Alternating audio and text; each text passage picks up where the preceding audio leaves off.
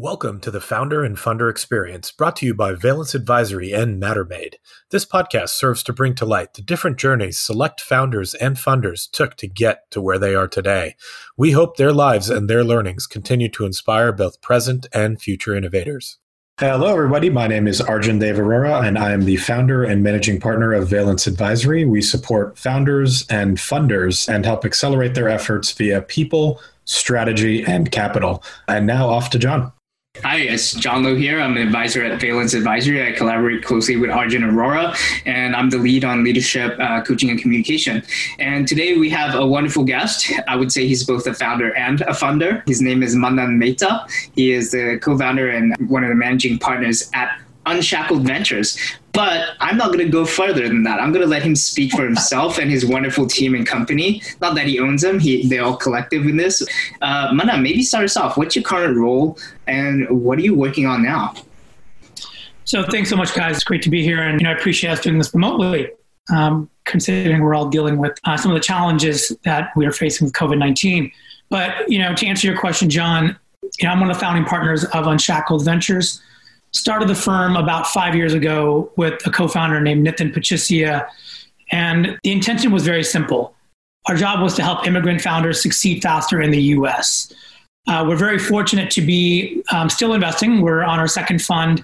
We manage about $30 million under management today, have about 45 portfolio companies that we've invested in.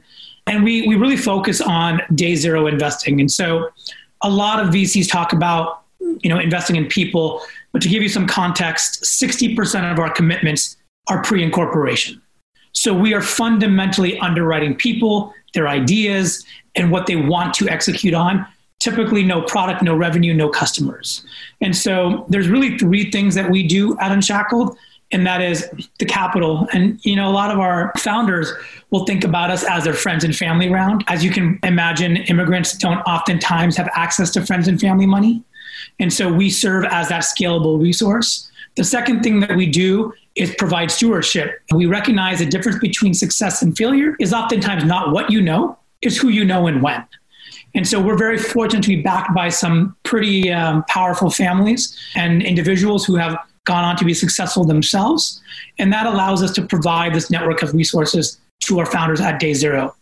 And the final thing that we do is full immigration support. So as part of our founding team, we actually brought on 2 immigration partners. Cerati Law Firm is what they represent.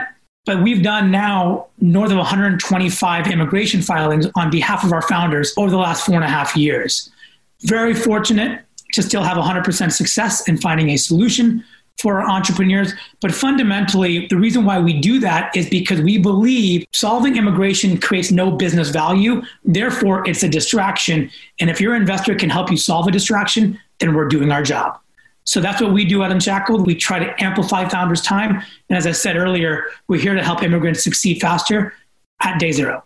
Thank you. That's really, really well said. And one of the things when Unshackled first started getting its name out is that it was recognized strongly for helping with immigrants getting their visas and getting the administration process sorted out. But my understanding is, to your point, your value add to immigrant founder talent is so much more, and not even pre-incorporation, but post-incorporation, when now they're taking an idea or arguably an MVP to market and getting it into the hands of customers. Can you speak more to these other significant, non-trivial value adds that you and your team have focused on behalf of your portfolio clients?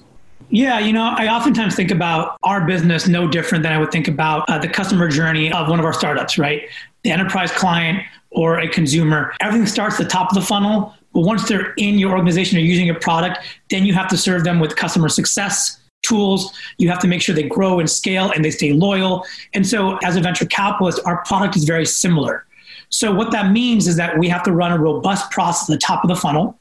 So the promise that we make to founders is 3 meetings, 2 hours or less to an investment decision. We don't follow other people. We aim to be the social signal that others follow. So we've led 80% of the rounds in our companies. So we have high conviction. That means once we start working on the immigration piece and the portfolio customer success piece, it comes down to brass tacks. It can mean everything from helping them pitch for their seed or Series A investors. It has been things around the nature of getting them published into TechCrunch, getting their news published. We have made numerous intros to Series A investors who have ultimately invested. And ultimately, we've also helped our founders land some major customers. So one prime example is in one of our portfolio companies, we actually were responsible in making the introduction and the connection to help that company secure a 3-year, $5 million contract prior to the Series A, which then led to us making the Series A intro, who then invested in the company at nearly a 15x valuation of when we invested. So those are the kind of things that I think talks about the customer journey of what we have to do. But what's really nice is as we've built our playbook and we've scaled our playbook, we're now seeing our founders help each other. So what's really elegant about having a tight-knit community is that immigrants want to help each other if they know who they are. So we're now leveraging this community of nearly 85 founders to now help each other. Some have failed, some are successful right now. But the bigger point is they can share those journeys, those experiences to help immigrants succeed faster. And on top of that, we recognize we have a responsibility to also scale. And so in the last 3 months, we've actually hired 3 new people to our team, 2 as analysts, 1 as associate. The analyst focusing on really the top of the funnel evaluation and portfolio support. And the associate is going to work on all the programmatic elements to scale our support for our founders. And how do we work with them so we can understand their needs around capital, customers, talent, go-to-market strategy, so then we can actually serve as companies scale and get to later stages, still be a valued and trusted partner. Thank you. Thanks for sharing that. Very well articulated. My correct understanding is you co-founded Unshackled, the venture capital company, but you didn't come specifically from a traditional financial background. So what got you into the game? What was the positive hook that got you into the game? I use game lightly because, it's non-trivial. And also, through all the challenges you've gone through with your team in raising a fund, what keeps you in the game? Yeah, it's a really great question. And so you're right. I don't come from a venture background. And I think that's kind of what makes Unshackled unique, is that we came from the outside. We recognize the rules of the game and then operate more efficiently within those rules. It's just like many of the founders we back. They don't necessarily come from the industry, but they have a unique perspective or insight, which they then can apply into an industry they want to solve a problem for and then hit the ground running. So a lot for us, honestly, comes down to the fact that we had to go through the problem ourselves, right? Both Nitin and I, the 2 co-founders of Unshackled, shut down our companies because of immigration or our co-founders having immigration challenges. And so that perspective forced us to ask a lot more questions. And that's when we talked to people like Arjun and brought him on board to be an advisor, which was really valuable for us to recognize we don't know what we don't know. So how do we rely upon people like yourselves so that we can gain that understanding and understand the rules of the game? The funny part about it is I actually think the game is beginning right now. In situations like this that we're in at a macro level, practice is over. This is the real game. That's why today we are effectively telling all of our founders and everyone in our community is we are going to move all our investment capital that we have remaining into investing in new businesses. We want to invest in 20 to 30 more companies over the next 18 months. And by the way, that starts today, because we think this is when immigrants need an investor like us more than ever. We have the process, we have the operations. But again, because we're from the outside and because we've had to learn how to establish our own conviction, we feel very confident that we can do this. But this is the big part of what I say. Today is the game. Yesterday we had in practice. It's time to play. Yeah, wow, nicely said. My understanding is to do that effectively, you'd have had to vet and be aligned with your LPs over a period of time, long time before you have the opportunity to do what you're doing today, so that when you make calls like this, there isn't internal friction about your strategy, your discipline, and your commitment to make that volume of investments, even though we're going through challenging economic times. Can you speak more to that? Yeah, I think a lot of it comes down to productive and consistent communication with your limited partners. End of the day, what are they underwriting? People, process, and performance. They're underwriting my ability or my team's ability or our team's ability to do such things. And so if we can communicate successfully that we are adding the right people, we have a process to scale, and our performance is in line with their expectations. As any manager, as any entrepreneurs, you tend to get more support from your investors. In our case, our limited partners. And so we've been very proactive in communicating. In fact, we wrote a portfolio health scorecard about 4 weeks ago at the very onset of COVID-19. We looked at every portfolio company, understood where they were, how many months of runway they had left, and then made a determination on how much more we'd have to reserve in the event they needed our capital. And then what do we do with the rest? What comes out of that conversation is a very simple one, that as people are looking for their next set of investors, Unshackled is very uniquely positioned to do this. It actually makes sense from a portfolio construction perspective as well, because we've also been very active in doing SPVs with our limited partners. So we've done 3 of them. So we've made them co-investors in our portfolio companies. All of this starts to culminate into what looks like an organization or a firm that has a lot of discipline. We have not exceeded our investment pace in any of the past 5 years, and we promised. We have not put good money after bad. And we've shown that we'll be very transparent with what we learn. At the risk of maybe over-communicating, we've been very fortunate to earn a lot of trust. And that trust allows us to be more comfortable with taking more calculated risks to find the next outsized return from the outliers. Really nicely said. And thank you for sharing a bit of those mechanics of behind the scenes, because it's all well for a VC to say, go on their social media Twitter handle and say our doors are still open, right?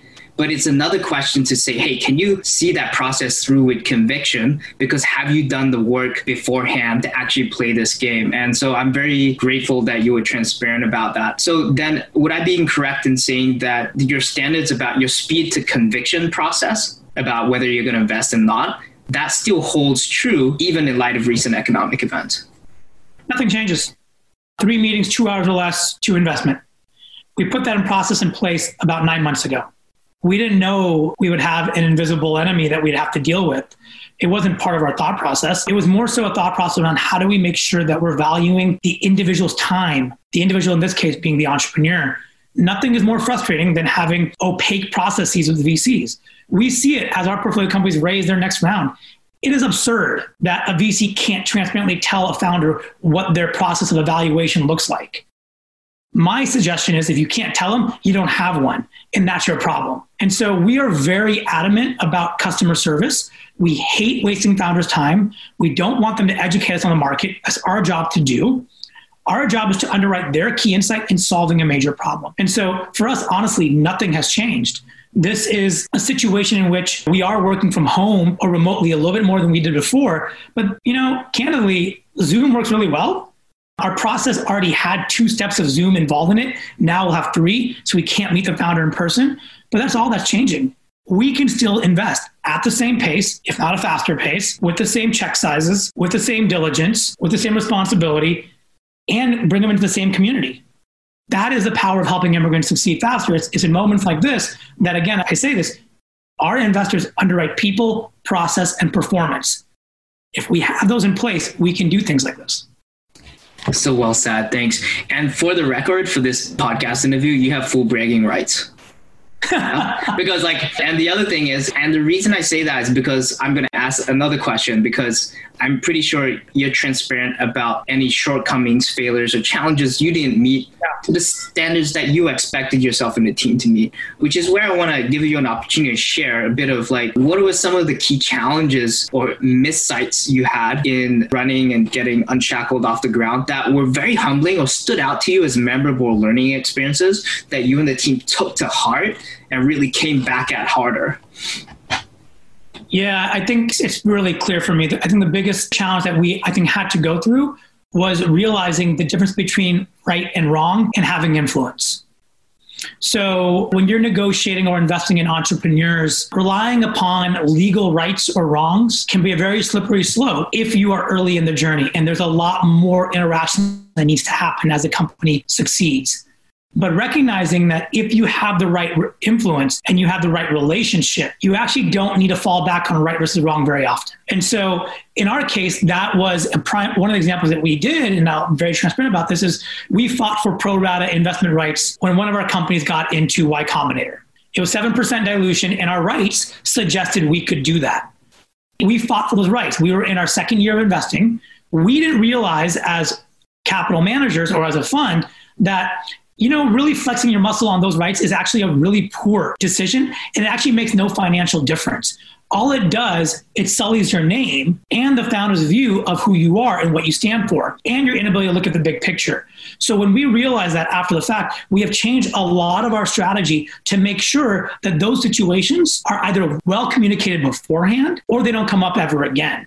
But that is something where when we look back on it, we were so fixated on right versus wrong versus having a great relationship and influence, which if you look at the case of a company like Lily AI that raised from Canaan, and it was announced, $12.5 million round was announced in January, we were one of two other investors that got our pro rata rights. And by the way, we got more than our pro rata rights. And it wasn't because of the documentation. It was because of our relationship. And that lesson that we learned about 3 years ago is why we're in this position today, which we think is a lot more productive. And so that was just one of those things we had to learn by doing. And I'm really, really thankful it happened early in our careers. Thanks for being transparent and sharing that. How did you manage to take that strategy approach and that learning and communicate it transparently and get your LPs aligned? Because arguably you have more visibility into these dynamics that influence net capital outcomes, right? That your LPs might not have. And how did you navigate that? Honestly, in our annual letter in 2017, where we actually wrote about this mistake. So we came clean right away. We noticed within months after that was a big mistake. We talked to a lot of people around us. And again, it was in that transparent communication that more trust is forged. It goes back to the same thing, right? How, as somebody, whether you're a CEO of a startup or you're a GP at a venture fund, ultimately, you're deploying somebody else's money. And what you need to earn from them is their trust so that they let you have the latitude, even if they're a board member or not, they have the latitude to do what your instincts allow you to do. And that's why they backed you in the first place. But the only way that grows over time is through transparency and communication. So we are very, very big believers in this model, so much so that from our LPs all the way down to our analysts, we share everything. They need to know what's happening with portfolio companies. They need to know how we're thinking about investment decisions. Because at the end of the day, when a founder asks for help, anyone's capable of jumping in. But that only works if they are armed with the knowledge of the background, right? Resharing information is a very inefficient process. So we really enjoy kind of putting things into writing and to share because it allows us for way more speed. And that's my job. Really well said. And, as you think through, one of Cambridge Associates reports on a venture was that a lot of emerging fund managers, funds 1, 2, and 3, outperformed more experienced funds, right? So as you think about Unshackled growing and becoming a larger institutionalized fund, so to speak, how have you thought through about avoiding what the numbers seem to show, like a laxing in the original founding standards that made you, what I would say, on the way to becoming an iconic fund in the ecosystem? Yeah, and there's 3 things that we're constantly thinking about. Number 1, we plan on growing our partnership internally. So we want to make sure we're generationally relevant at all times. We think that's a great way to avoid complacency, meaning if you can bring somebody as an analyst in over 5 or 6 years, they become a partner in the firm. I think you're actually creating a very strong culture of autonomy and conviction. That is really important to us. So that's number 1. Number 2, a big part of it is recognizing where our arbitrage sits. Unshackled's arbitrage is investing early when no one else will and securing better economics than anybody else would, when in reality, 6 months later, our companies are raising seed rounds of $3 to $4 million at a 5 to 6x higher valuation. I will tell you this right now, those businesses are not 5 to 6 times less risky than when I invested. So recognizing the financial arbitrage that we've created by having high conviction at day 0 is a very good way of maintaining our focus on what we do and avoid strategy drift. The final thing comes down to portfolio construction.